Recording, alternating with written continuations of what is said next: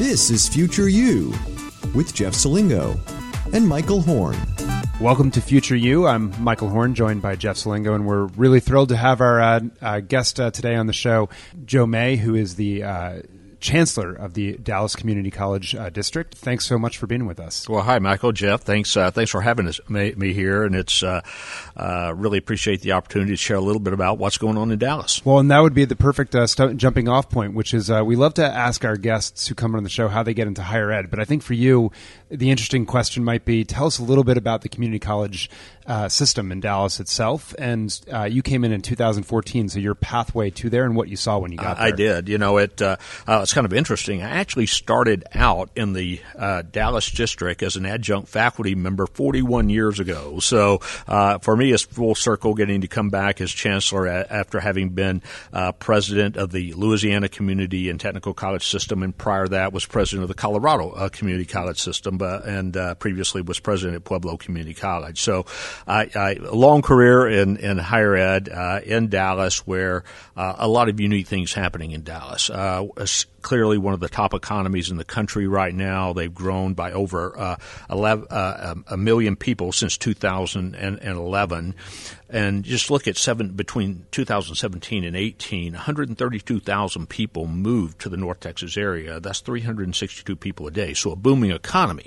And that's the good news. The bad news is that about 395 people a day are moving in, and to take the jobs that are available in Dallas, as we look at that on a almost a daily basis, as we see these jobs opening up, and leaving many of the people that were born and raised in Dallas behind. In fact, we've seen in that same 2010, 2011, about a 15% decline in median family income, meaning that some people are benefit and some people are not, which is what we refer to as increased income disparity in the community. We have about 15 campuses in Dallas. We serve this year 155,000 students, about 80,000 on the credit side, and about the rest with our workforce and apprenticeship programs. So you're no stranger to the community college system then nationwide, having had several posts. When you came into Dallas, what was the big challenge that you saw that you wanted to tackle and sort of where you wanted to make your imprint? I think we had a great opportunity there to align our programs with the needs of the economy and the workforce. I really saw that we had two basic responsibilities, that we needed to really help our community be successful, and by that I mean economic success, because there's really only two ways to grow GDP. Either you increase the size of the workforce or the productivity of the workforce. So we need to be in alignment on those two. And second is we really needed to help business prosper, because if they're not prospering, they're not adding jobs. And we want greater opportunity for our students through greater job availability. So we talked about student success, and you put it in an interesting way, because higher education now is very interested in student success. And you talked about the accreditors in particular, right? When they measure student success, they look at the academic factors of student success. But you found in your experience, particularly in recent years in Dallas, that all the barriers to student success sometimes don't have anything to do with the academic side of things. And could you explain that? Yeah, sure. And in fact, Jeff, I'm pretty well convinced that the academic barriers often are the smallest piece of the challenge that they face, because I can point to you many academically gifted young men and women coming out of high school but don't see college as an option because they've been raised in the lowest socioeconomic quartile. Their parents have told them all their lives that they can't afford to send them to college. And yet, despite that, these are bright young people that surely would have a future, but they believe that college is not for them. And part of that is that when we talk about higher education, we tend to talk about brand and lifestyle is what we tend to sell, when in reality, that's expensive, and that sounds expensive. And so they often aren't aware that there are lower cost options. They're often not aware that, in fact, they can have almost a free route to an education. So you have partnered with outside organizations, but also technology companies, to try to figure out, okay, what are the barriers to student success for your students, and how can we fix it? Can you talk a little bit about what you've done around like transportation Absolutely. And emergency aid and housing, all these things you're trying to tackle? Well, we did. We really helped stand up the Dallas County Promise first, which was designed to manage the transition from high school to college. And again, what is that? It's a last dollar scholarship that all a student has to do is to commit to start and finish college, complete their FAFSA. And let me pause on the FAFSA just a moment, because if you're coming from the lowest socioeconomic quartile, there's only one thing that correlates with whether or not you go to college, and it's not grades, and it's not ranking classes, it's not school, it's whether or not you complete the FAFSA.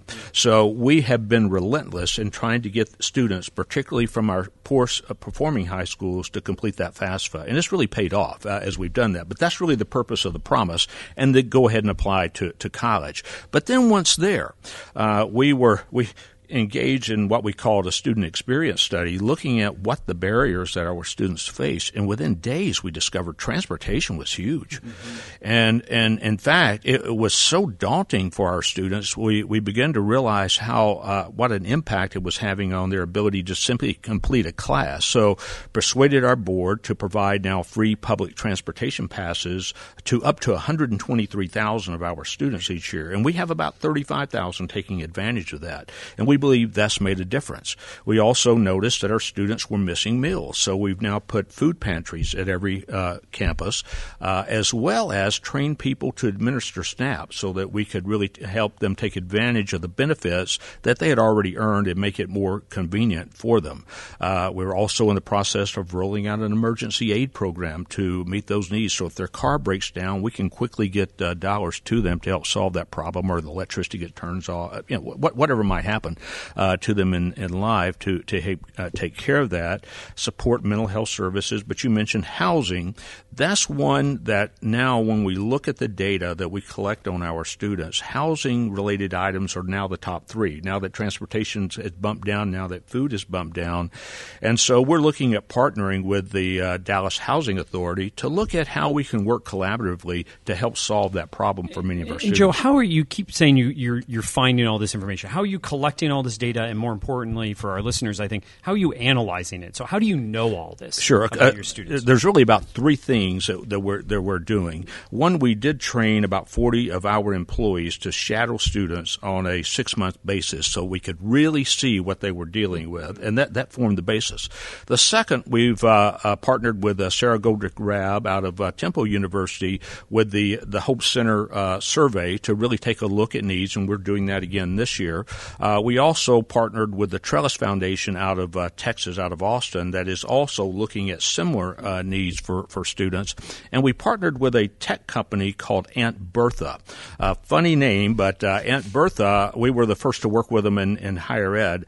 But what they do, they have a cloud-based site that allows any individual to search for needs that are free and low cost, so that if they're in an abusive relationship and they need shelter, they can go to the site and see what's available nearby, or if they're hungry, or if they need other special needs. So we white label that, and the beauty of bringing that into our website is that I get to see what our students are searching for. So I can tell, I get a detailed monthly report that lays out, here are the needs, here's what they're looking for, so it helps us decide where we need to be investing and how we can best help our students. Just a great example of data and using the data to make data-based decisions in higher ed, which doesn't happen very often. Yeah, so the other piece I'm interested in that you mentioned is that getting people to fill out the FAFSA form. Yeah. You've integrated a lot with high schools. What does that work look like, and talk about those relationships you've built with high schools? Well, getting that relationship built is so important, and one of the big pieces is that we needed a way to communicate with everyone as to simply whether or not an individual had completed the FAFSA. And so thanks to our partnership with Salesforce.com, we have built out that platform that enables us to communicate with the students, their parents, their teachers, their counselors, their principals on a weekly basis, so that if a person hasn't completed, we can really focus our energy on helping that individual. And for those that have already completed it, we want to support them, but we don't need to be shotgunning this. We can actually be very targeted and look at who we need to reach. And because we generally have cell numbers for both the students and their parents, we can do that by text and really supporting them in that process. And how difficult was it to get into those high schools? Everybody in higher ed wants like a P through 16 plus system, right? How does it actually work? Well, the great part is it turns out everyone likes free. So prior to that, we were really trying to get partnerships and expand them around P-TECH high schools, early college high schools, really work with those underperforming schools. And we started with the worst performing, where only about 11% were going on to get a college degree ever.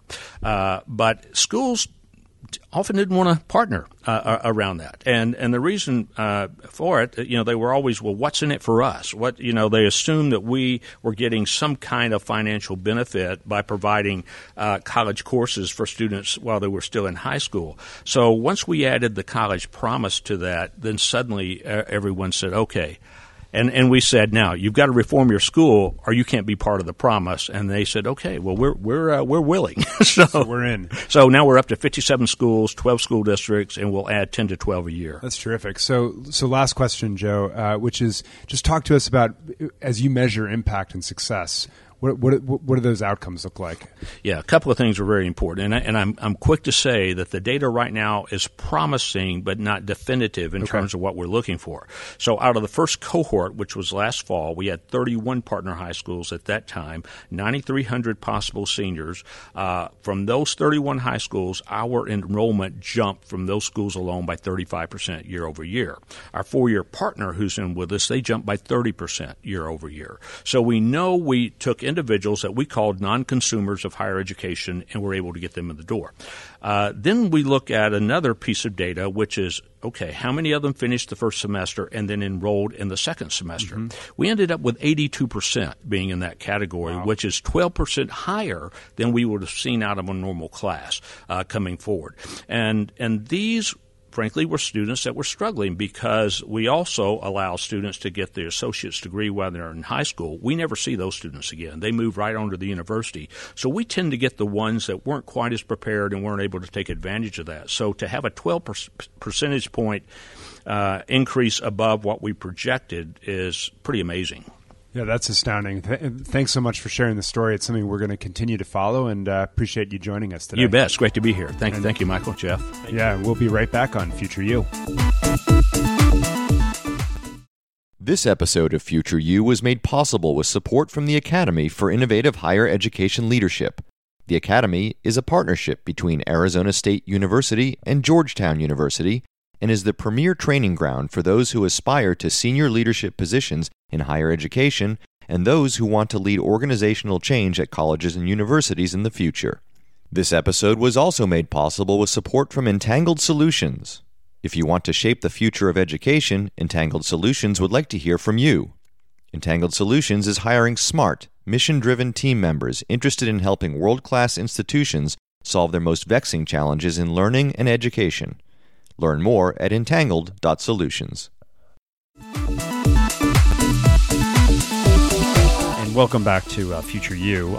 Michael, that was a great conversation with Joe May from Dallas County Community College system. And one of the things that really struck me in that conversation with him is around student success. We tend to think about it as kind of an academic matter, but he really talked about how everything there around student success was almost everything outside of the classroom that was really preventing students from being retained and eventually graduating.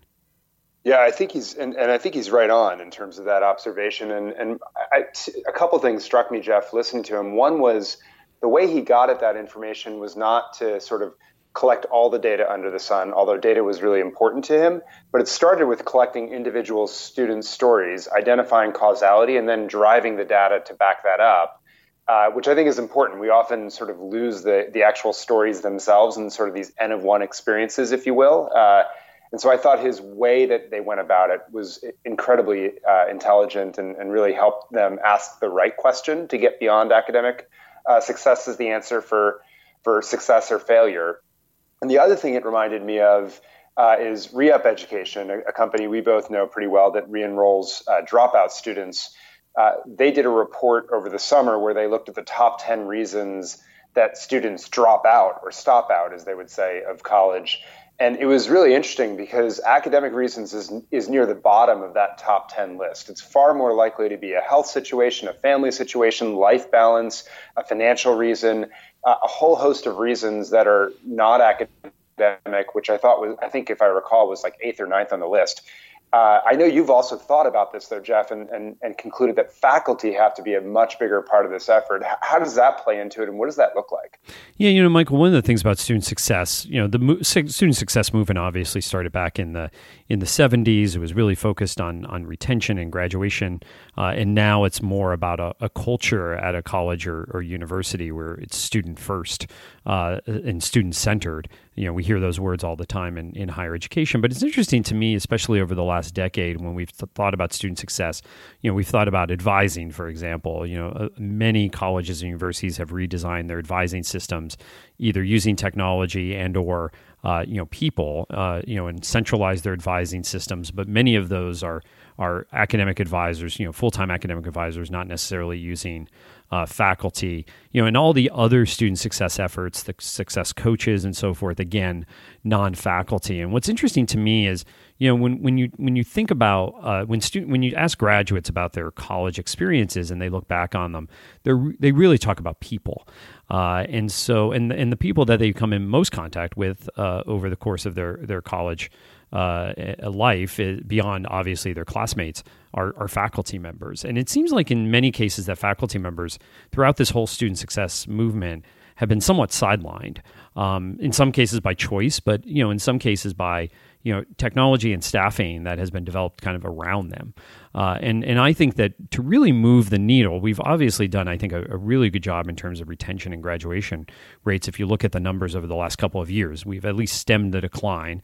The numbers are slightly rising within some sectors, but it's not exactly a huge uptick that we should be seeing. I think that to really get that huge uptick, we really have to get inside the classroom and really think about faculty and the role that they play, and especially play as mentors to students, because they're spending the most time with these students. And so to me, the next move or the next wave of student success efforts really has to figure out a way to incentivize faculty to be part of the student success efforts, to be really central in that role in the future. It's so interesting you said that, Jeff, because what I think we've seen in the K-12 realm, this is one of these places where Joe's obviously doing a lot to integrate high school with community college, but this is a place where I think higher ed could learn from K-12 education a little bit, is there have been so many efforts to do wraparound services or integrated student supports, as they call it in K-12 education, to support students in other parts of their lives, like healthcare and so forth. But I think the one conclusion I've drawn from this is that if these efforts are not integrated at the point of the teachers themselves, that they sort of fall flat. In other words, I go get my healthcare services. That's a plus now, but it doesn't mean I'm going to start achieving academically or complete high school or things like that, unless that's deeply integrated with the teacher and they know how to balance my other needs with academic load and so forth. It sounds like you're pointing to something similar. And then I instantly went to where you ended, which is, you got to get the incentives right, I guess, to make that all work, because faculty, historically anyway, haven't necessarily been incentivized even around the teaching and learning aspects of the job. And now we're not only moving that needle, but saying, and that also means you're going to have to think about student success potentially more broadly than just the academics. Right. And, the other thing that really struck me about our conversation about Joe is that, first of all, just the amount of different things that community colleges do and the issues that are front and center to him. I mean, we have a lot of four-year college presidents on this program, and it's interesting to me about some of the things they talk about compared to some of the things that Joe talked about. And you just start to really realize not only how diverse our higher education system is, but also the divide between the haves and have-nots. But Joe really is clear on what his mission is. He talked a lot about the economy in Dallas. Some of the statistics he was pointing out about the number of people, moving in to take these jobs in a growing economy, kind of leaving everyone else behind in Dallas, and what is the role of the institution to fix that. But really, this kind of focus on yes, we do a number of different jobs, but this is our most important job is the vibrancy of the local economy, and we know what we need to do that. Yeah, I couldn't agree more, Jeff. And it's interesting, if you look at a traditional community college, I'm curious if you would list these same three, but I sort of think of them as having three missions, which are all pretty distinct from one another. So one, I would list academic transfer into four-year colleges for students. Two would be this vocational or career focus, right? The vibrancy of the economy and getting people ready for jobs in the region. And third would be even continuing education and enrichment, frankly, more broadly in the community. And those three things all pull against each other in many ways. And I think it's one of the reasons we've seen a lot of reform efforts over the last 10 years really focus on community colleges. And one of the challenges with that, I think, is that the community colleges, and having so many different missions that pull apart from each other, it's very hard for one of these initiatives to sort of gain traction unless the leadership and all the way down starts to say, hey, our mission is the economic vibrancy of our region, say, as Joe has done. So I think galvanizing around that mission is incredibly important for simplifying operations, for helping people see this is what we define as success, and then making sure we're all rowing in the same direction and not pulling apart from each other. Does that resonate with you? It does. And again, I think that in terms of what local people, from citizens to both policymakers around these community colleges, one of the reasons I think community colleges do so well, particularly around bond issues and in public polling, as compared to the rest of higher education, is because of that connection to the local economy. Makes a ton of sense, and I think it's a good place to leave off for this episode. Great conversation again with Joe. Great to be with you, Jeff, and appreciate all of you tuning in to Future You, and we're excited to see you next time. Thanks so much. Hey folks, Michael Horn here. Hope you enjoyed the latest episode of Future You. And just a reminder to please subscribe to us on your favorite podcast platform. And if you like the podcast, rate us so that others can find us and find out about the good conversations that we're having here. As always, thanks so much for listening.